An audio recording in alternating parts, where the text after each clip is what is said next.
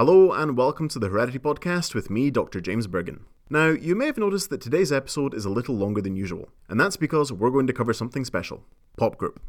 PopGroup, or the Population Genetics Group Forum, is a gem in the UK's research conference circuit, and one of my favourites.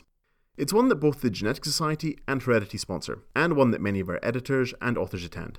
So in this episode, given that registration for the next meeting has recently opened, we're going to learn all we need to know about PopGroup, from what it is and what we can expect at the next meeting, to its very origins and what it's like developing a decades-long research career alongside the conference. So, to get us started, let's hear from the organisers of the next meeting, which this year is being held at the University of Leicester. Welcome to the Heredity Podcast. Can you just introduce who you are? Yeah, I'm Rob Hammond, one of the organisers of PopGroup 53. I'm Richard Badge. I'm also one of the organisers of PopGroup 53. And I'm Max John, and I'm also an organiser of PopGroup 53. Well, it's great to have you all, and you all just mentioned there PopGroup 53, so I guess the burning question is, what is PopGroup 53? PopGroup 53 is the 53rd instigation of a proudly, if you like, user-organised population genetics conference. It's been based in the UK for the last 50-odd years and is a bit of an institution, I think it's fair to say. Perfect. When is it this year? It's from the 5th to the 8th of January 2020. The actual meeting will be held on the full Monday, full Tuesday and half of Wednesday, with registration opening on the Sunday.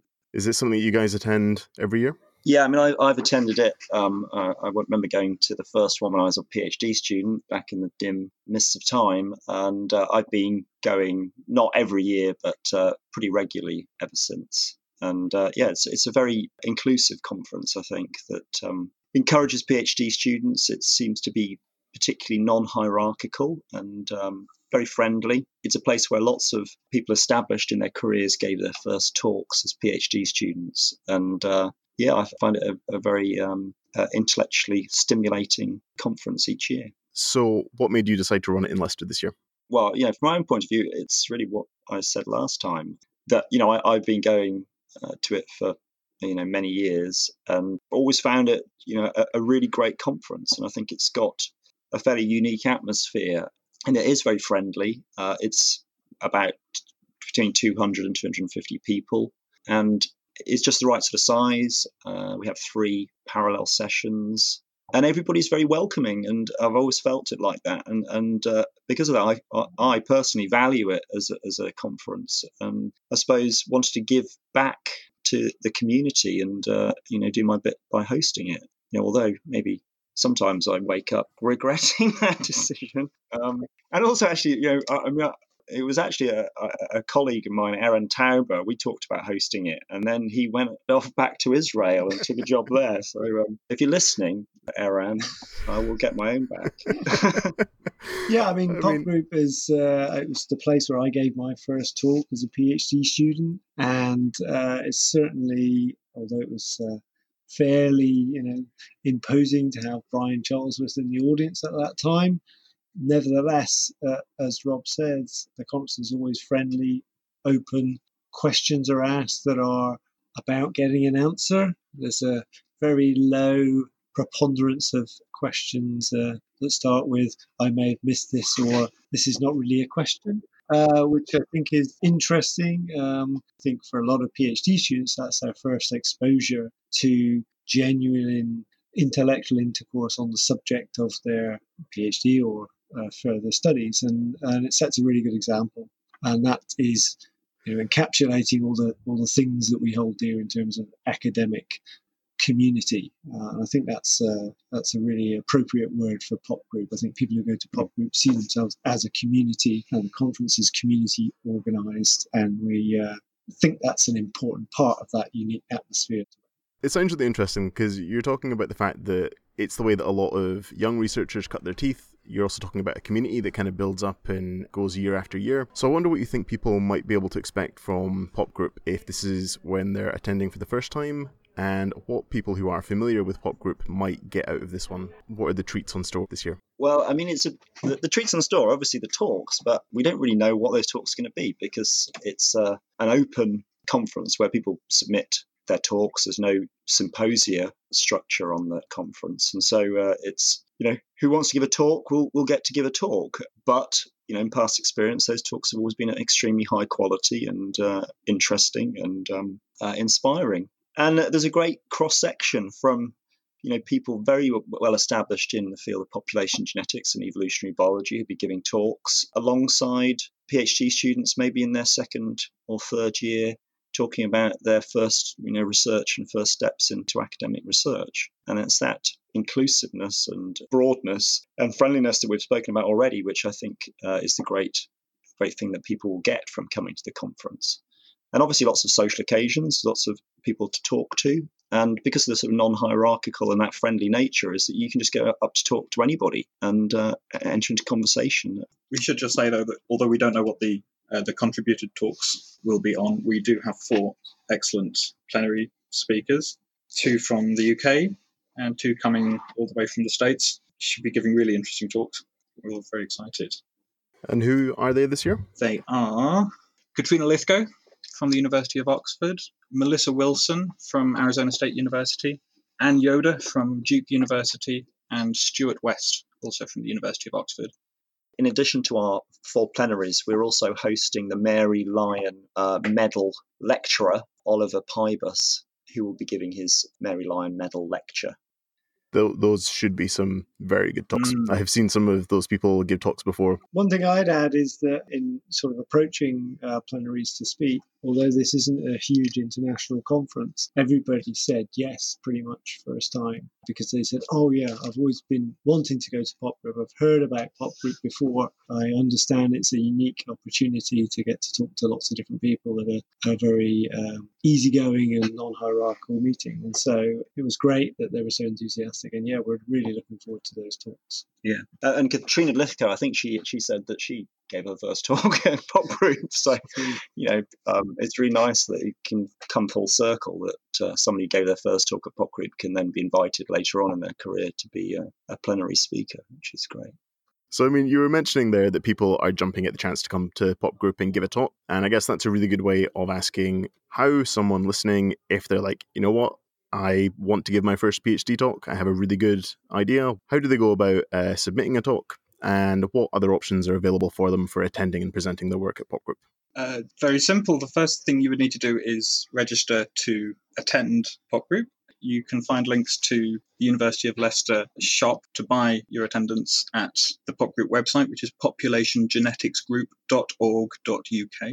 Once you've registered, there's another link on the PopGroup website where people can submit an abstract using a Google form, and you can choose there, I think, whether you wish to present a poster or a talk. And talks are partitioned into 3 parallel sessions on every day of the conference, and they are partitioned in a first-come, first-served basis. So the most important thing, if you want to give a talk, and I hope you do if you're listening to this, the most important thing is to submit an abstract on the website as quickly as possible, because they'll fill up, and we've got 102, I think. 102 slots. Just over 100 slots, so it's not a huge amount of time left. And registration's already open, so the competition's on. Yeah, you can also submit for a poster, and when you submit for a talk, you can say that if you don't get a talk slot, you'll actually present a poster as well. The posters will be up throughout the conference, but we'll have a specific poster session with a drinks reception where people can stand by the posters and talk to the assembled crowd.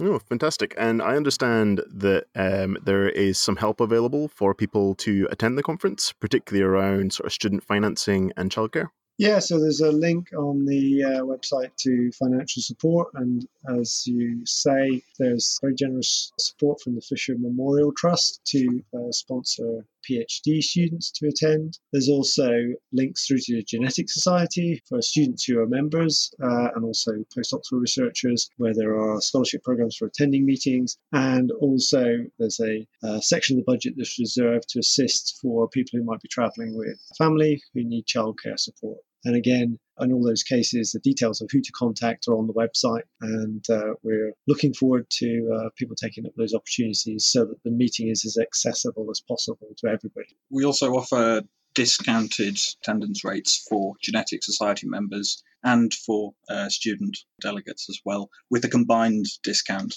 for students who are lucky enough to also be Genetic Society members. So we encourage people to look at how much money they could save by joining the Genetic Society before coming to the conference. Yeah, fantastic. Thank you very much for telling us about PopGroup. I really hope people will jump onto your website and register to come and hopefully have a nice full program full of really interesting talks.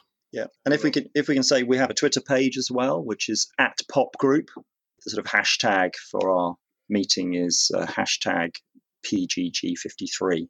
So if anyone wants to tweet about it, then please use that hashtag. That'd be great.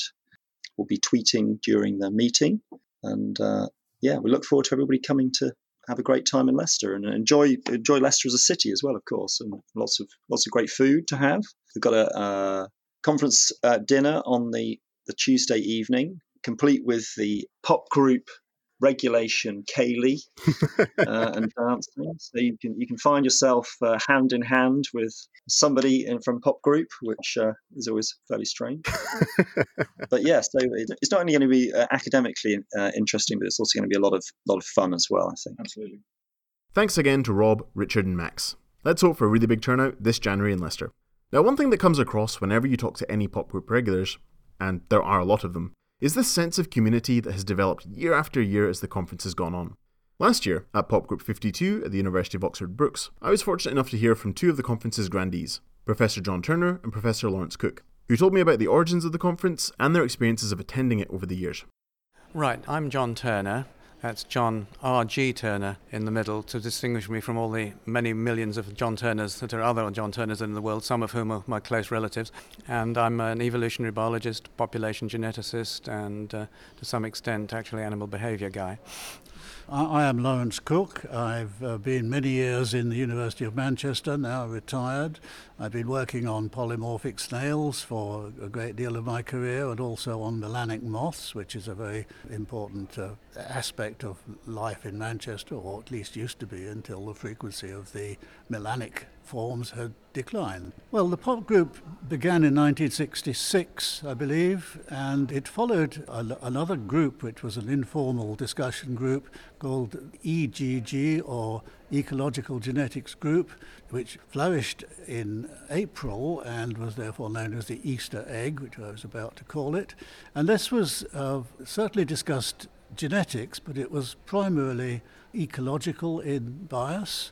And Brian Clark and Peter O'Donnell, who had attended some of these meetings, decided that an informal meeting with a more genetic slant would be a very useful innovation, that it might meet about the period of Christmas, either before or afterwards, and very shortly after they had attended one of the EGG meetings, the first meeting was founded, I believe, by those two people.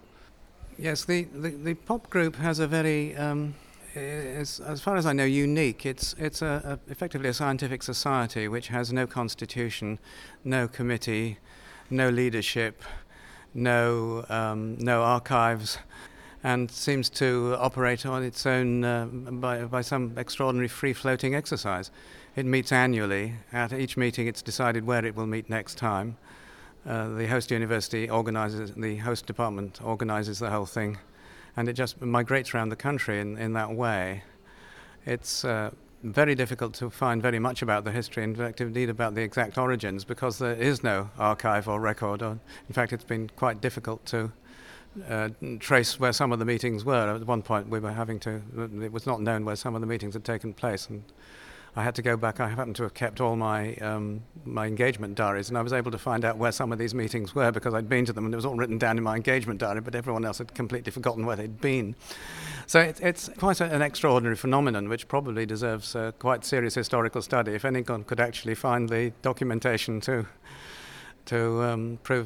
find out the study. But it's enlarged hugely. The first meeting had a very limited number of papers and no parallel sessions. There were just papers being given. And since then it's expanded. It took a good many years to expand, but of course there are now parallel sessions, very large attendance, and flourishing in a quite extraordinary way. And as far as I know, this is pretty well unique in scientific history. Well, one of the most important things about it is its informality.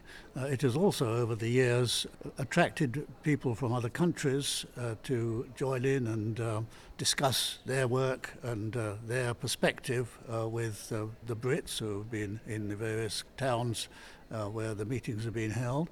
As John said, it's circulated around the British Isles, but it's also been in the Netherlands once, I believe, twice. And it has been a great forum for opening up and discussing ideas, both formally during presentations and informally in discussions before and afterwards, sometimes in a very flourishing bar, which has been operating in the evenings. As an example, I think 53 years ago, when we were first thinking about it, people were very concerned with the question of how and why variation was maintained in populations, genetic variation in populations. And Richard Lewontin had published a paper in which he suggested that in order to maintain variability, you had to eliminate the less fit, and that the problem of eliminating the less fit, that is to say the genetic load which was incurred by having variation, could become a very serious issue in terms of the survival of populations. Now, that argument had been published and obviously was in some people's minds, but at the first meeting there was an invited speaker from the United States, Keniji Kojima, who couldn't come because of bad weather, and his place was taken by Alan Robertson, who very quickly presented to us the contents of 3 papers which had just been written in response to Lewontin, which discussed alternative ways in which genetic variation could be maintained in populations without incurring the apparent genetic load. And that opened up the subject, I think. There must have been many other routes by which the subject was opened, but that, at least for many people at that meeting, opened up the subject from the point of view of discussion and examination of further options, which increased our understanding of the difficulties and the opportunities and the problems that were involved. I think I could give a further example. I mean, in terms of the value, I just instantaneously almost, I just met up with someone. It turns out we're both very interested in the same topic. She's working in Switzerland, I'm working here. We didn't know about each other. We've just discovered that we're both very interested in the same problem. So that's across the generations and across Europe. One thing that's clear from both John and Laurence is that PopGroup is a fixture in many researchers' lives, and one that develops with them. Someone else for whom this is true is Professor John Brookfield, who has attended every single meeting for the past 43 years. Last year, he told me why he's been coming for so long, and if you listen carefully, you may even hear a subtle reference to some of Laurence Cook's work. So I'm John Brookfield. I'm Professor of Evolutionary Genetics at the University of Nottingham, and I'm pretty much an old hand at the population genetics meetings. I've been coming to every one since December 1976, which was a meeting at University of Durham, just as I started my PhD back in that year. So it's certainly seen quite a lot of changes in that time, as you can imagine. In my early years on population genetics meetings, things were very much dominated by visual polymorphisms, things like the peppered moth, things like the colour and banding polymorphisms and Sapia nemoralis. And then when it was more molecular data, it was entirely about allozymes, it was entirely about changes in the charge of soluble enzymes. And the big controversy where everyone took sides was about neutralism versus selectionism relative to the polymorphisms which are detected by starch cell electrophoresis. So there was this really quite heated debate which was going on for about 10 years as to whether if you saw a polymorphism for fast and slow alleles in a gene in Drosophila or another species, that was maintained by some sort of balancing selection, or whether this was kind of just a neutral change caused by the balance between loss of variation by genetic drift and the gain of variation by random mutation. And it was one of these issues whereby essentially everyone concluded they were right and walked away from it.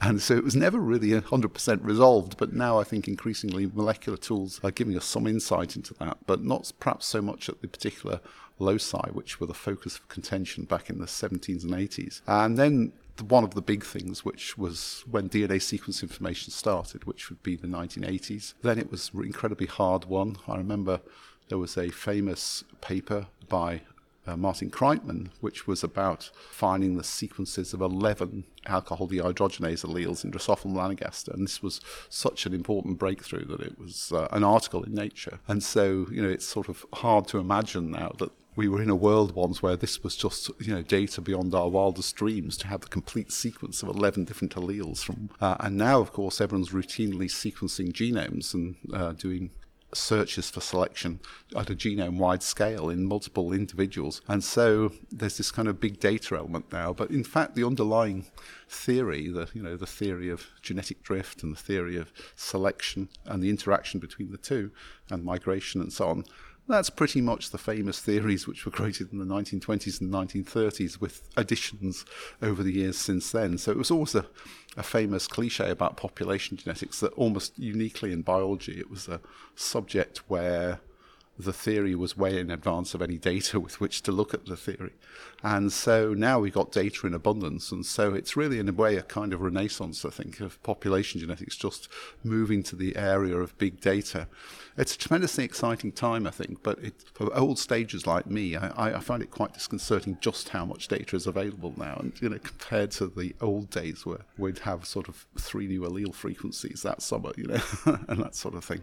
Well, I suppose it's my fundamental view that when you really boil it down and you want to find out about evolutionary biology, it's all a bit hypothetical unless you at least strive to understand the genetic underpinning of the change in phenotypes which you see. So I think the area of evolutionary biology is much, much broader than the area of population genetics. But in a way, I think population genetics is its heart and core, and I think we're in a situation where it still remains true what I thought in 1976, that at the heart of evolutionary biology is something to do with genetic variation, and that therefore requires population genetics. And that truth of John's is at the heart of PopGroup, and it's why Heredity, the Genetic Society, and others sponsor it, and why people attending for the first time as PhD students keep on coming every year. And whether or not you are already a regular, or you're thinking about it for the first time, we do hope to see you there in Leicester in January. And if you do come, make sure to pop by the Heredity stand for a chat. As a reminder, you can find out anything you need to know about the next PopGroup meeting at populationgeneticsgroup.org.uk, or you can find them on Twitter at PopGroup. As for us, you can subscribe to the Heredity podcast on all good podcast platforms, and you can follow us on Twitter at Heredity Journal. If you want to get in touch with me directly, you can also drop me an email at hereditypodcast.gen@gmail.com. I'm James Bergen. Tune in next time.